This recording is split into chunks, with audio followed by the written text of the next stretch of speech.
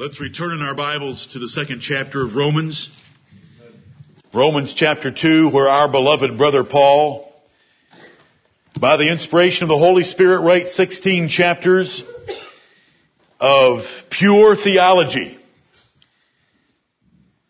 for us to learn the true doctrine of salvation as it stood opposed to the self-righteous, self-confident, haughty arrogance of the Jews, who thought that because their father was Abraham in the flesh, who thought that because they had the law of God given to them on 2 tablets of stone by Moses, who thought that because they had the temple that was truly the place of God's worship of the Old Testament, who thought that because they had been circumcised and that they were the special people of God, that God would have mercy on them and judge them differently than He would judge Gentiles.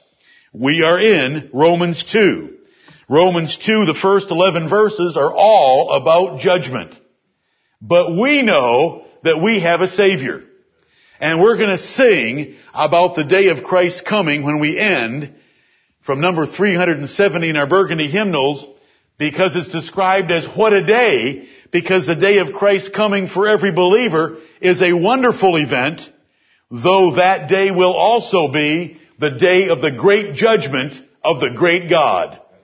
And He will judge all men according to those things that are written in His books.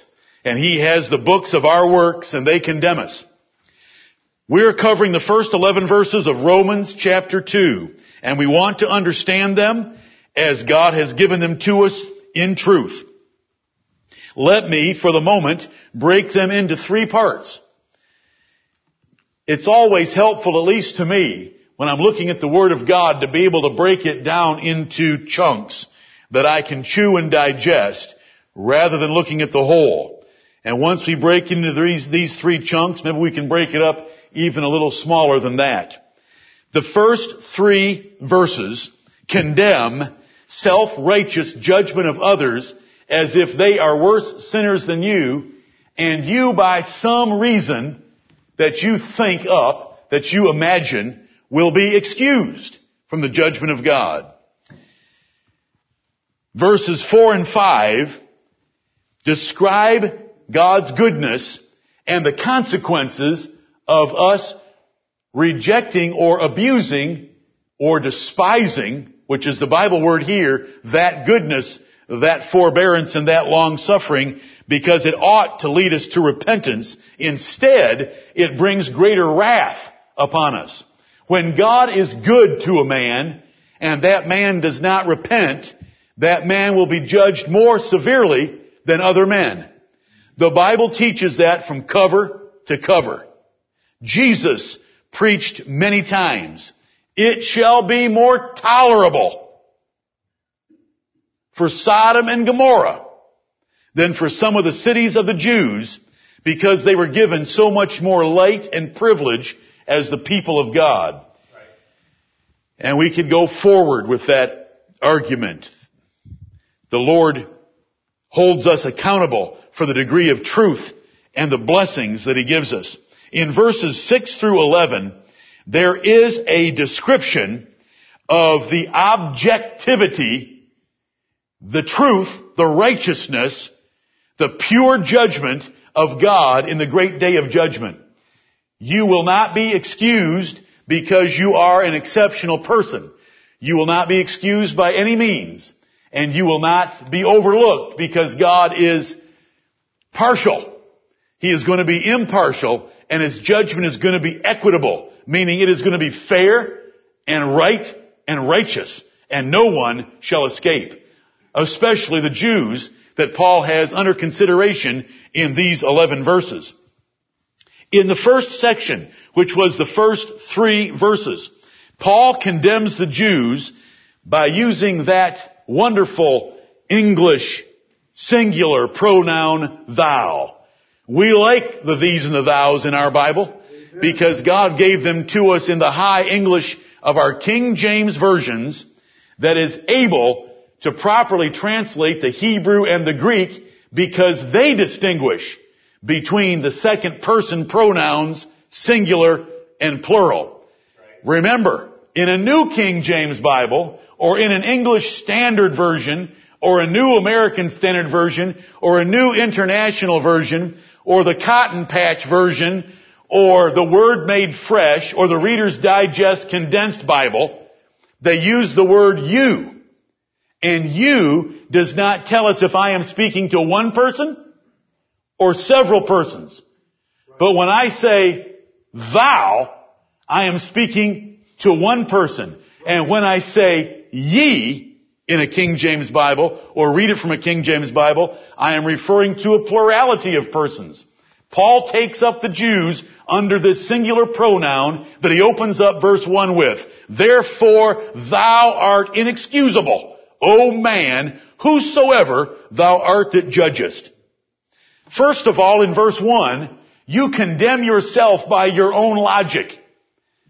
By looking at the list of 23 sins in Romans chapter 1, verses 29 through 31, and knowing that everyone who commits those sins is worthy of death, but you commit those sins as well, you condemn yourself.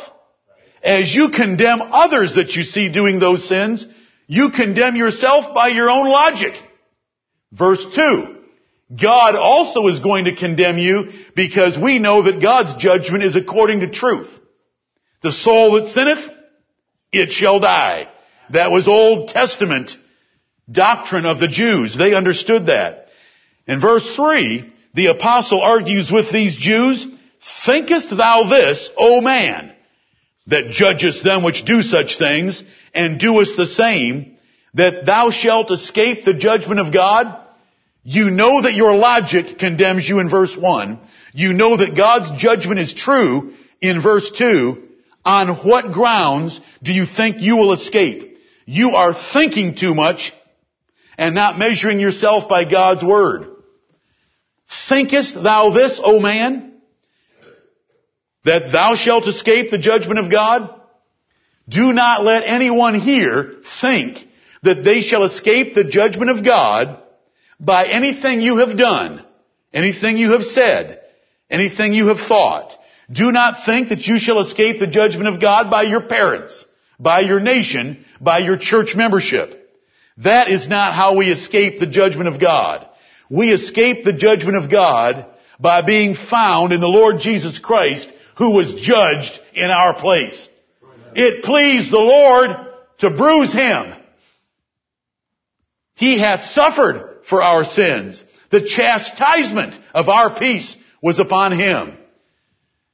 The wrath of God was poured out upon the Lord Jesus Christ, who forsook him for the first time in his life. He had never been forsaken by his Father. But he cried out, my God, why hast thou forsaken me? Because he stood in our place as our substitute, the Son of God, our representative, our Savior, and he took the wrath of God and he laid down his life and died in our place. And so when Romans 1:32 says that the judgment of God on that list of 23 sins is death, we've been freed because Jesus died for us. He died to undo Romans 1:32 from hanging over our heads. Praise his glorious name. Amen. What a day that shall be when he comes, because he's coming to be admired by all them that believe, but he's going to pour out his wrath on all them that obey not the gospel of our Lord Jesus Christ, according to 2 Thessalonians chapter 1. Those are the first 3 verses. Now we come to verses 4 and 5 that describe God's goodness, and we should first think about that goodness as it applied to Israel. Then we can take it indirectly, the Lord's been good to us. And what do we do with that goodness? Look at the 4th verse of Romans 2. Or despisest thou the riches of his goodness and forbearance and long suffering, not knowing that the goodness of God leadeth thee to repentance. God was rich in his goodness to Israel. He chose to walk with Abraham as his friend, the father of the nation. He gave them the rite of circumcision to Abraham and his son Ishmael, and then all those that came from Abraham, as a sign that they were God's chosen people. He delivered them on all fronts at all times. The Bible tells us that they didn't dare touch the anointed ones of Israel. Fear would come on the nations of Canaan as Abraham, Isaac, and Jacob moved among them and camped among them and fed and watered their flocks and herds. The nations were afraid of them because God was with them, the riches of His goodness. If Abraham was breeding cattle, they multiplied. He became very rich, the Bible tells us. When he went down into Egypt, the Lord delivered him out of the hands of Pharaoh, who wanted his wife. And when he went away, Pharaoh loaded him up with good things because God turned the heart of Pharaoh to bless him. They were given the land of Canaan, the land flowing with milk and honey. God arranged it that they could take the land of Canaan by annihilating 7 nations and having their cities, their houses, their wells, and their vineyards all established, all furnished, all well built for their own. The riches of His goodness to Israel. He came down on Mount Sinai and gave them good laws that were the envy of the whole world. The laws of the Old Testament are magnificent. And if they were practiced for just 5 days, it would change America and Canada. My mother's a Canadian. I'll introduce you after the service. But no longer. She got a citizenship in the U.S. after many years. She's from Ontario. It would change America if we practiced the Old Testament. Do you know what it would do to rebellious youth that J.D. Salinger wrote about in Catcher in the Rye? Do you know what it would do to young people like that? Stone them on public TV. Let MTV broadcast the stonings of some rebellious youth in 5 days. There would be some yes sirs and no sirs at home of children to their parents. Israel was given that set of laws, and the Bible tells us in Deuteronomy 4, 6, and 28 that those laws were the envy of other nations. The Lord was good to them. When they went into battle, 5 of them would chase 1,000 of their opponents. The Lord would rain hailstones and fire down from heaven. The Lord would send hornets to drive them out of the land of Canaan. God blessed them abundantly. He'd stop the sun for His people Israel. Or despisest thou the riches of His goodness? He sent them His prophets. They had prophecies of the Lord Jesus Christ. They had the Psalms. They had the Proverbs. They had Malachi. They had John the Baptist. God was rich to Israel.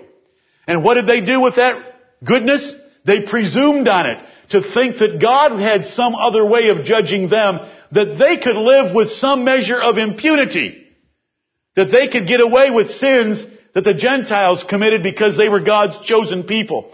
I referred to a passage in the first service. I want you to see it. It's Jeremiah chapter 7.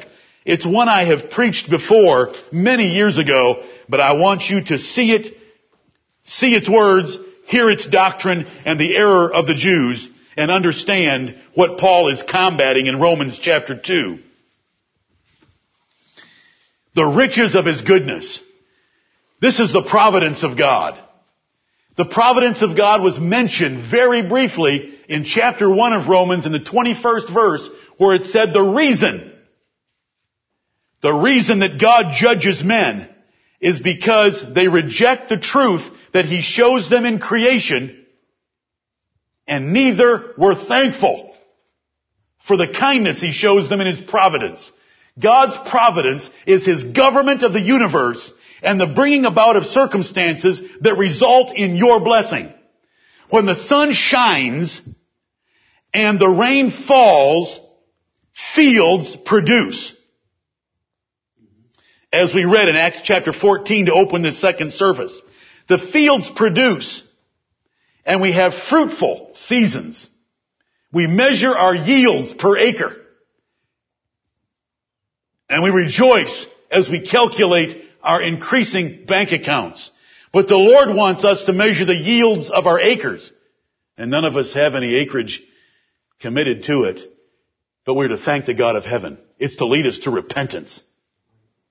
It's to lead us to repentance. But Israel, though blessed abundantly with a land flowing with milk and honey, took advantage of God's close presence to them and thought that they could sin and get away with it because they had the worship of God. I cannot preach all of Jeremiah 7 to you, but he said to them in verse 4, trust ye not in lying words. This is Jeremiah the prophet to his own people. Trust ye not in lying words, saying. This was a common saying among the Jews. And I'm not repeating myself. I'm quoting the scriptures to you. The temple of the Lord. The temple of the Lord. The temple of the Lord. 3 times they would repeat that, and they were lying words. It was the Lord's temple. That wasn't the lie. The lie was that because they had the Lord's temple, they could go ahead and sin because God was going to save them anyway because they were His people. They were born to the right parents. They had the right minor surgery on their male member. They had the law of God in 2 tablets. They had the Ark of the Covenant. They had the prophets. But that wasn't enough. They needed to be obedient. Now listen to God as He defines their lie. Verse 8, behold, ye trust in lying words that cannot profit. This idea that you can live any way you want to because you have the temple of the Lord is a lie, and it does not profit you. Will ye steal? Is that in the list of 23 crimes, one way or another? Of course it is. If it's there by the word such. In verse 32, will ye steal? Murder, was that there? And commit adultery, and swear falsely, and burn incense unto Baal, and walk after other gods whom ye know not, and come and stand before me in this house, which is called by my name, and say, we are delivered to do all these abominations.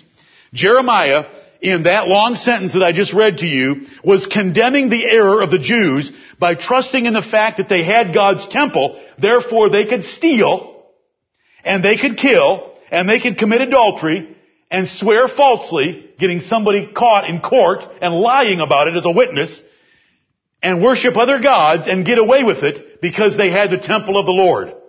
Do you see their haughtiness, their presumption on God? And that's what Paul is correcting in Romans chapter 2. Despisest thou the riches of His goodness? How do you despise the riches of God's goodness? When God's good to you, you don't change your life to match His standard of righteousness. When God is good to us, it ought not to result in us thinking, the Lord's approving of the way I live. No, the Lord is leading you to repent by goodness. He doesn't deal with men always by a whip. He offers goodness, and He gives us goodness. And He pours out His goodness upon us, and it should lead us to repentance. Let no one in this church ever think for a minute that because you may believe we preach the truth here, that is going to cover your soul. Right. The Lord Jesus has to cover your soul, or you are hopeless in the day of judgment. Right. And He has covered our souls. For all those that believe and bring forth fruits of righteousness that show that faith to be genuine and sincere and given by God, you will admire Him in that day. While we're in the Old Testament, look at Psalm 50, and let me give you another passage that applies to this subject of misreading God's activity in your life. Men misread what God is doing in their lives. Psalm 50.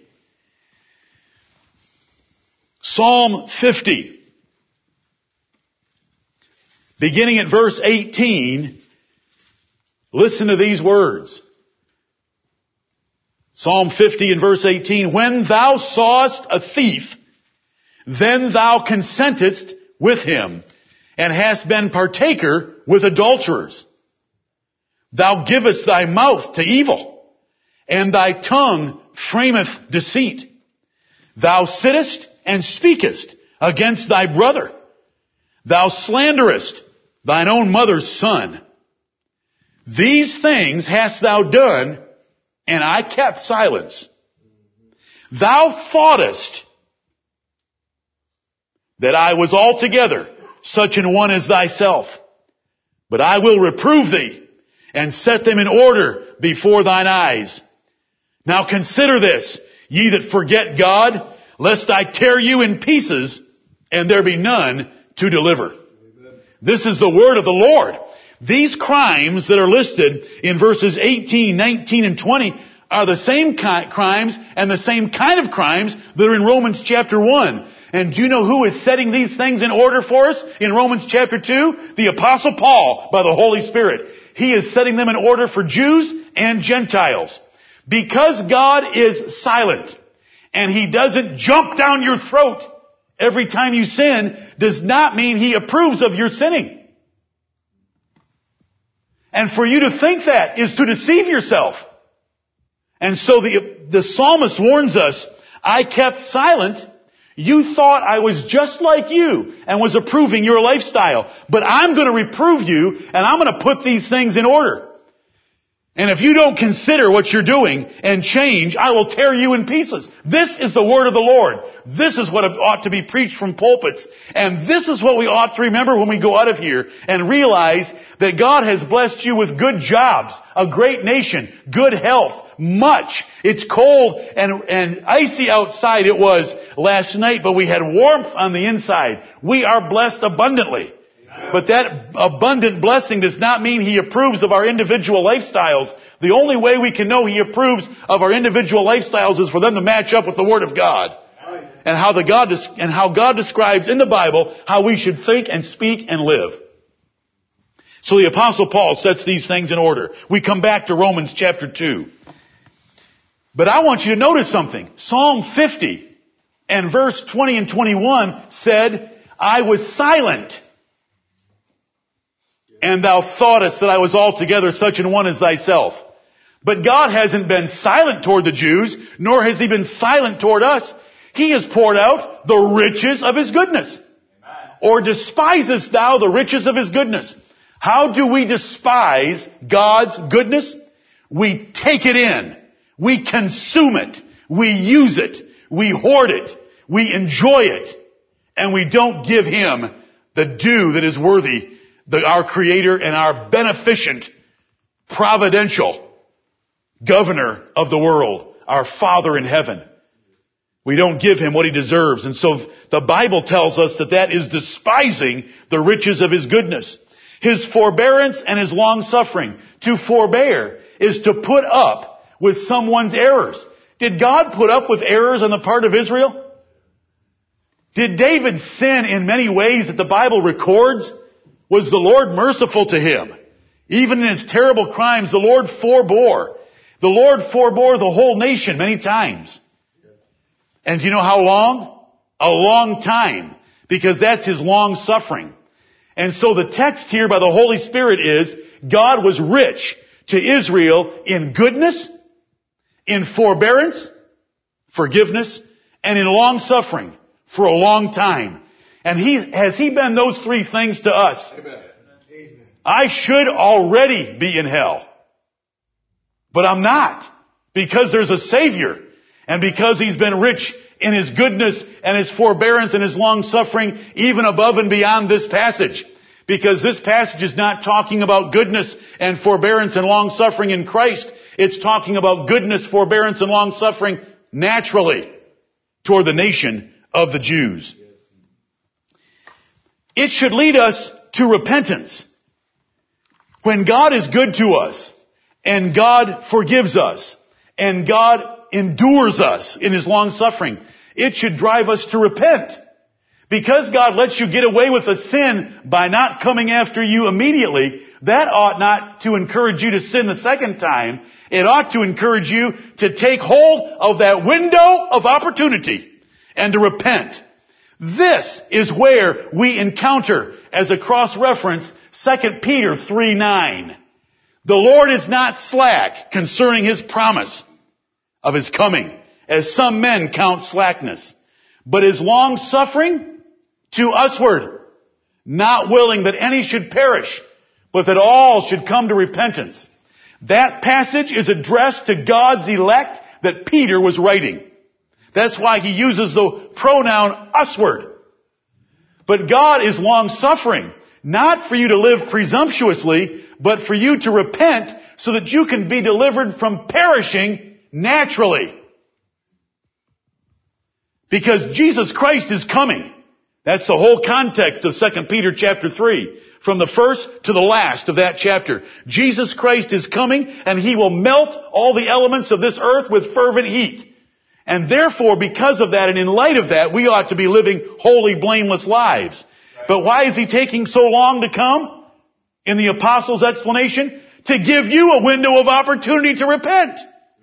Because the goodness of God and the long suffering of God and the riches of His long suffering should lead us to repent. Whatever sin you are guilty of in thought or word or deed, whether your sins are sins of commission or omission, you've done things against His holy will or you haven't done things His holy will requires of your life. We repent in the window of opportunity God gives us. And His goodness is to encourage us along to that. If there wasn't for the goodness of God, we would think there would be no hope or purpose or value in confessing our sins. But there is, because He's so good. He encourages us to it. Amen. But when we presume on that goodness, we despise it. And when we despise the goodness of God, He has a word for us in the 5th verse. But after thy hardness, do you know how hard it is? How hard a man's heart is when God shows him the riches of His goodness and he still will not repent. But after thy hardness and impenitent heart, that's a heart with no repentance in it. Impenitent. No repentance there. But after thy hardness and impenitent heart, treasurest up unto thyself wrath against the day of wrath and revelation of the righteous judgment of God. There is a day coming in which God will reveal that He is righteous and that He is going to punish every transgression against His perfectly holy law. It's coming. It's called the day of wrath. The Bible wants to comfort us by saying we have been saved and we have been delivered from the wrath to come. Praise His holy name. Amen. Jesus has saved us from the wrath to come. But there's wrath coming. And when God is good and He forbears your sins and He is long-suffering towards you and you despise it by not repenting in the face of that goodness, you show a very hard heart and a very impenitent heart, and you are treasuring up wrath against the day of wrath. As I said before we took our break earlier, when you treasure something, you want to get your hands on every bit of it and scrape in and heap up to yourself as much as you possibly can. And when you despise God's goodness, you are treasuring up, you are accumulating greater wrath in the day of wrath. The nations of Canaan had accumulated a great degree of wrath. They were the worst sinners on earth, in God's opinion. He had judged those Canaanites in Noah's own family hundreds of years earlier, when Ham went in and looked on his naked father while he was sleeping. When Noah woke, by the inspiration of God, Noah the prophet said that Canaan would be servants to the others and would be under his judgment. And the 7 nations of Canaan were annihilated by the descendants of Shem as they came in and took the land of Canaan. Why did they do that? Because they were guilty of sodomy, like America. Because they were guilty of bestiality, like America. They were guilty of incest, like America. And God said, if you don't go in and kill them, the land's going to vomit them out. Those are wicked sinners. They had treasured up wrath against the day of wrath by not only sinning against creation, not only sinning against providence, not only sinning against conscience, they sinned against nature. Because those things are unnatural. And the Bible tells us that nature is a decent teacher at times in some subjects. Nature teaches us that a man should want a woman in bed with him. Nature teaches us that a man ought to have short hair and a woman ought to have long hair. that it's a shame to the one and a glory to the other. Nature teaches us that if we do not take care of our infirmed parents, we're worse than pagans who don't even know anything about God because they take care of their parents. We have denied the faith and are worse than an infidel. Their crimes were great, and so God annihilated them. The point I am trying to make with verses 4 and 5 is the judgment that was going to come upon the Jews because God had sent them His prophets. He had given them His word. He had showed them His kindness. He had forgiven them so many times. So what did He do in the day of Titus Caesar in 70 AD? He leveled their city. He killed 1.1 million Jews in the worst calamity that has ever struck any people anywhere. The whole city had come together for the feast of the Passover, and they were all locked up in that city. And Titus put a siege around that city in 70 AD and brought it to the ground, just as Jesus prophesied repeatedly in the Gospels and as Paul warned in the epistles. They brought wrath. That was a day of wrath. But there's another day of wrath coming that's worse than the day of 70 AD. It's the day of eternal judgment. And so Paul, in his argument of the book of Romans, is using these first 3 chapters to reduce all men, but especially Jews, to a condemned, hopeless condition before God. That because God had been kind to them in the past, didn't mean He would excuse them on the day of judgment. That because they thought self-righteously that they were better than the Gentiles, the Sodomites of chapter 1, that they would escape judgment. Oh no, Paul is going to reduce them all to a state of hopelessness so that he can put out Christ before their eyes and bless the church at Rome. That there is a Savior, that though the Gentiles are helpless and blinded in that helplessness, and the Jews were blinded in their arrogance, all of us condemned before God, there's a Savior provided. Verse 5 is simply saying that when God was good to the Jews and they despised it and lived with impunity and did not keep His commandments, it brought greater wrath upon them. The indirect lesson for you and me, God has been good to us. We owe Him. We will be held accountable, not only for knowing His will, but for having been blessed so abundantly. And the 2 points together mean we owe Him a righteous life. Can we burn ourselves out for the Lord our God and our Savior Jesus Christ in the remaining days that we have? Our days are numbered. We have an old brother who has little life left. And we shall soon be in his same condition. But until then, what are we doing? Until then, we should burn ourselves out for Him who loved us and gave Himself for us, and who has shown us goodness and forbearance and long-suffering that are not even in this context. This goodness and forbearance and long-suffering is God's kind mercy to Israel as a nation. But God has been kind to us as individuals in saving our souls and putting our names in the book of life of the Lamb slain. We owe Him everything. But if we presume on any ground of thinking that we can live with impunity any way we choose, we are so wrong, and we are heaping up wrath against ourselves. If we're God's elect, we shall gain heaven, but we shall suffer in this world, and He could easily take us out of this world like He did so many of the Corinthians in 1 Corinthians chapter 11. We come to verses 6 through 11.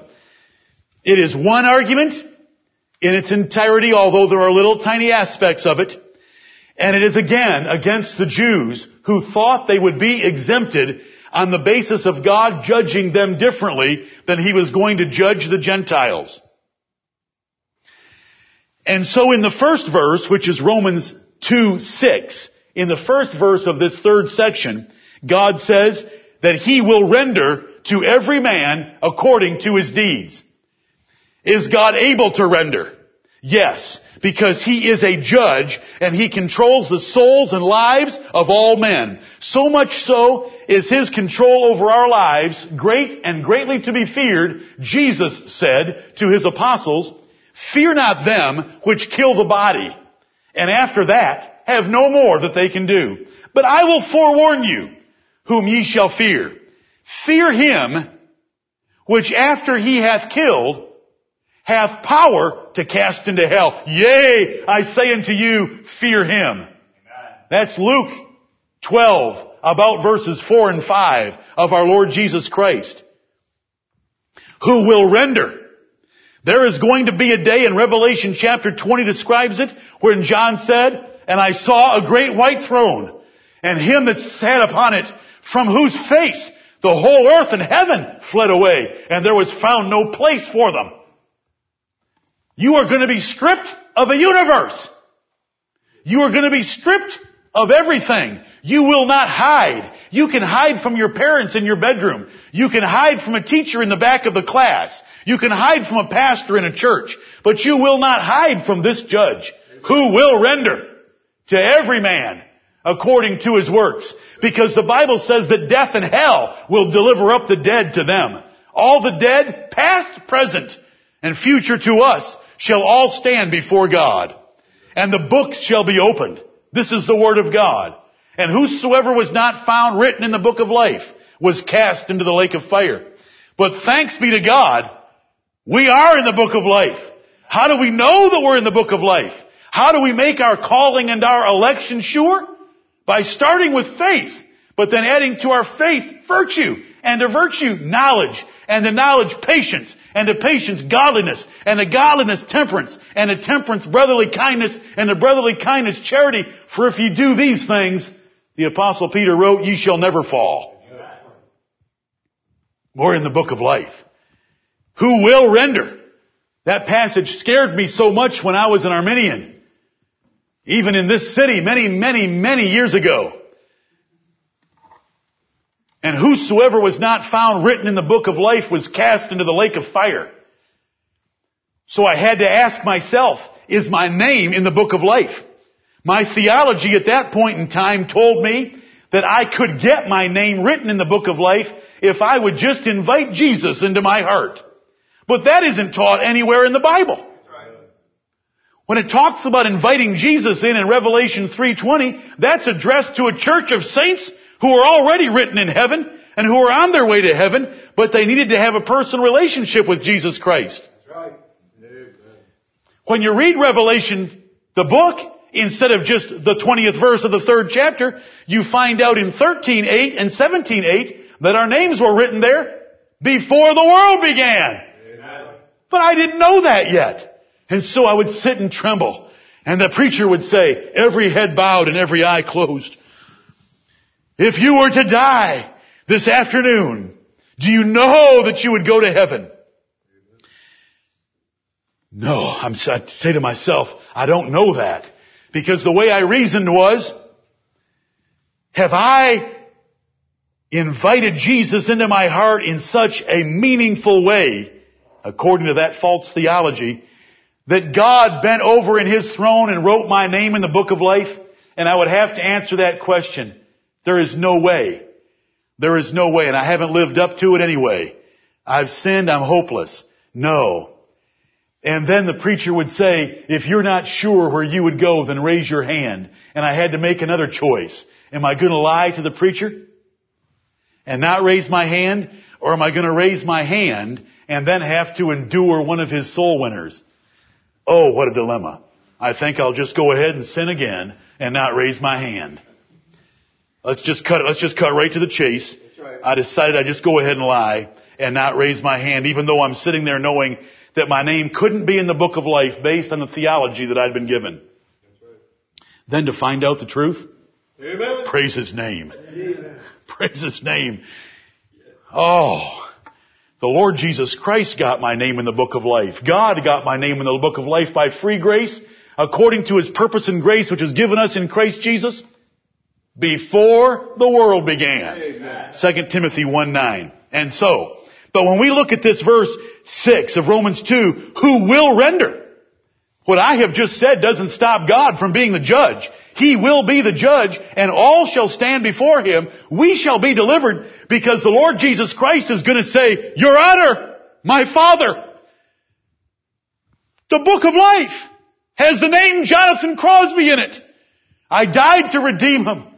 Father, oh, you're going to love lawyers in that day, brother. I know you hate lawyers. and they're a blight upon the American landscape, but you're going to love lawyers in that day if you'll allow me to use that word, because there is one mediator between God and men, the man, Christ Jesus. Amen. And He is going to interpose Himself, and He's going to stand in front of me, and He's going to say, His name's in the book of life, Father, and I died for Him. And I'm going to be going up and down behind Him. Yes, praise the Lord. And then I'm going to dive at His feet and grab His ankles and push you away, because I want to be first in line. And I hope you're trying to push me away. That should be eternity. Amen. Us pushing each other away to get to the Lord Jesus Christ and love Him. Amen. He interposed Himself. These words that I'm about to read to you, they are horrifying. There is no hope in this passage. Romans 2, 6 through 11 is not teaching how you get to heaven. Paul isn't even hinting at it. Paul is telling the Jews that God judges objectively by every man's character and conduct. If you're good, you go to heaven. If you're bad, you go to hell. And He is no respecter of persons. He doesn't give a rip if your ancestors were Abraham or if they were Cain. That's all He's teaching. And if you get any more out of that passage, you're treading on very thin ice. Because if you try to get more out of that passage, it's teaching a system of salvation by works. Because it says those that by patient endurance and well-doing seek for glory and honor and immortality, they get eternal life. If you think that that's teaching you how to get to heaven, you're sorely mistaken, and you have forgotten that there's a third chapter of this epistle that says there is none that doeth good, no, not one. Amen. So how many are going to get to heaven that way? None. No, not one. No, not one. Amen. No, not one. You say, preacher, you're repeating yourself and it's redundant. Yes. I just quoted Psalm 14, Psalm 53, and Romans 3. Is that good enough? Amen. Because in all three places it says there is none that doeth good. No, not one. Amen. So if there's no, not one, then no one gets saved through Romans 2, 6 through 11. Neither is Romans 2, 6 through 11 a description of the evidence of the children of God. Because that is not Paul's purpose to be talking about the children of God. Romans 2, 6 through 11 is to condemn Jew and Gentile under sin, that there is no hope for them. He's going to present a Savior soon enough. But He wants us to be crushed before the throne of God where we ought to be. Then we have a Savior presented to us. Who will render to every man. Does that allow any Jew, the old man of verse 1 to escape? The old man of verse 3 to escape? The man that thinkest in verse 3? The one that despises God's goodness? The one who's been treated well in verse 4? Is he going to be able to escape? Who will render to every man according to his deeds? If you have sinned any of the sins in chapter 1, 29 through 31, it's curtains. It's over. And rightfully so. You know what? We know it's just judgment. Right. Verse 32 says, who knowing the judgment of God, that they which commit such things are worthy of death, not only do the same, but take pleasure in them that do them. Not only do we sin those 23 crimes, we have friends that sin those 23 crimes, and we watch those 23 crimes on television when we're being foolish and wicked, and take pleasure in it. Because you know what comes out of Hollywood? An endorsement and a promotion and a glorying in those 23 crimes. It's over. Who will render to every man according to his deeds. Let's get verse 11. For there is no respect of persons with God. I want you to notice that verse 6 is the equitability, the justice, the pure truth, the objectivity of His judgment. He simply judges based on conduct, according to his deeds. Character and conduct. If you're good, you get heaven. If you're bad, you get damnation. That's Paul's argument, because he's trying to reduce Jews and Gentiles to one common playing field, condemnation. Then he'll give us a Savior. Oh yes. He's going to give us a Savior. And a wonderful Savior He is Jesus my Lord to my soul. The wrath of God was poured out upon my Savior. My Savior's already died for me. My Savior lives to intercede for me. My Savior's blood has been offered once for all my sins, past, present, and future. Do I live fatalistically because of that? Do I live presumptuously because of that? No! Lord, save us. What does 2 Peter chapter 1 say about those people that are trying to make their calling and election sure? But if a man doesn't have those 8 things in his life, it says he hath forgotten that he was purged from his old sins. We should never forget that we've been purged from our old sins. It should drive us every day of our life. When we walk out of this door and see the sunshine, thank you, blessed God, for giving me another day, for causing your sun to rise again, for giving me sight to see it, skin to feel it, and a body that's warmed by it. Thank you for melting the ice. Everything is a blessing from God. 6 through 11. Verse 6, he judges objectively. He judges justly, equitably, fairly, by their character and their conduct according to their deeds, is what it says. Verse 11, there is no respect of persons with God. He judges impartially, meaning there will be no exceptions, whether Jew or Gentile. And that is all you should get out of Romans 2, 6 through 11. If you try to get more, I'll take you to the house of heresy. And I'll fill you with horror at where you're headed. Because if you try to get more out of that passage, you're missing the context. We are slaves to context. Context is our master. Paul is condemning Jews and Gentiles alike down to a state of hopeless condemnation, and then he will provide a Savior. Why must he do this? Because he has to get rid of every human support that you think that you're trusting in for your salvation. If there was ever a people, do you know how many people think they're going to heaven today because they're members of a church? Millions upon millions of them think they're going to heaven because they're in a church. Because Boniface VIII said, there is no salvation outside the Roman Catholic Church. Who cares what they said? You want to talk about a church that was God's? The Roman Catholic Church is the enemy of God. Amen. The church that was God's was the Old Testament church of the Jews. And Paul's reducing them down to the fact that they're going to be judged every man according to his deeds. Impartially, with no exceptions. And here's how he words it. That gives us verses 7 through 10.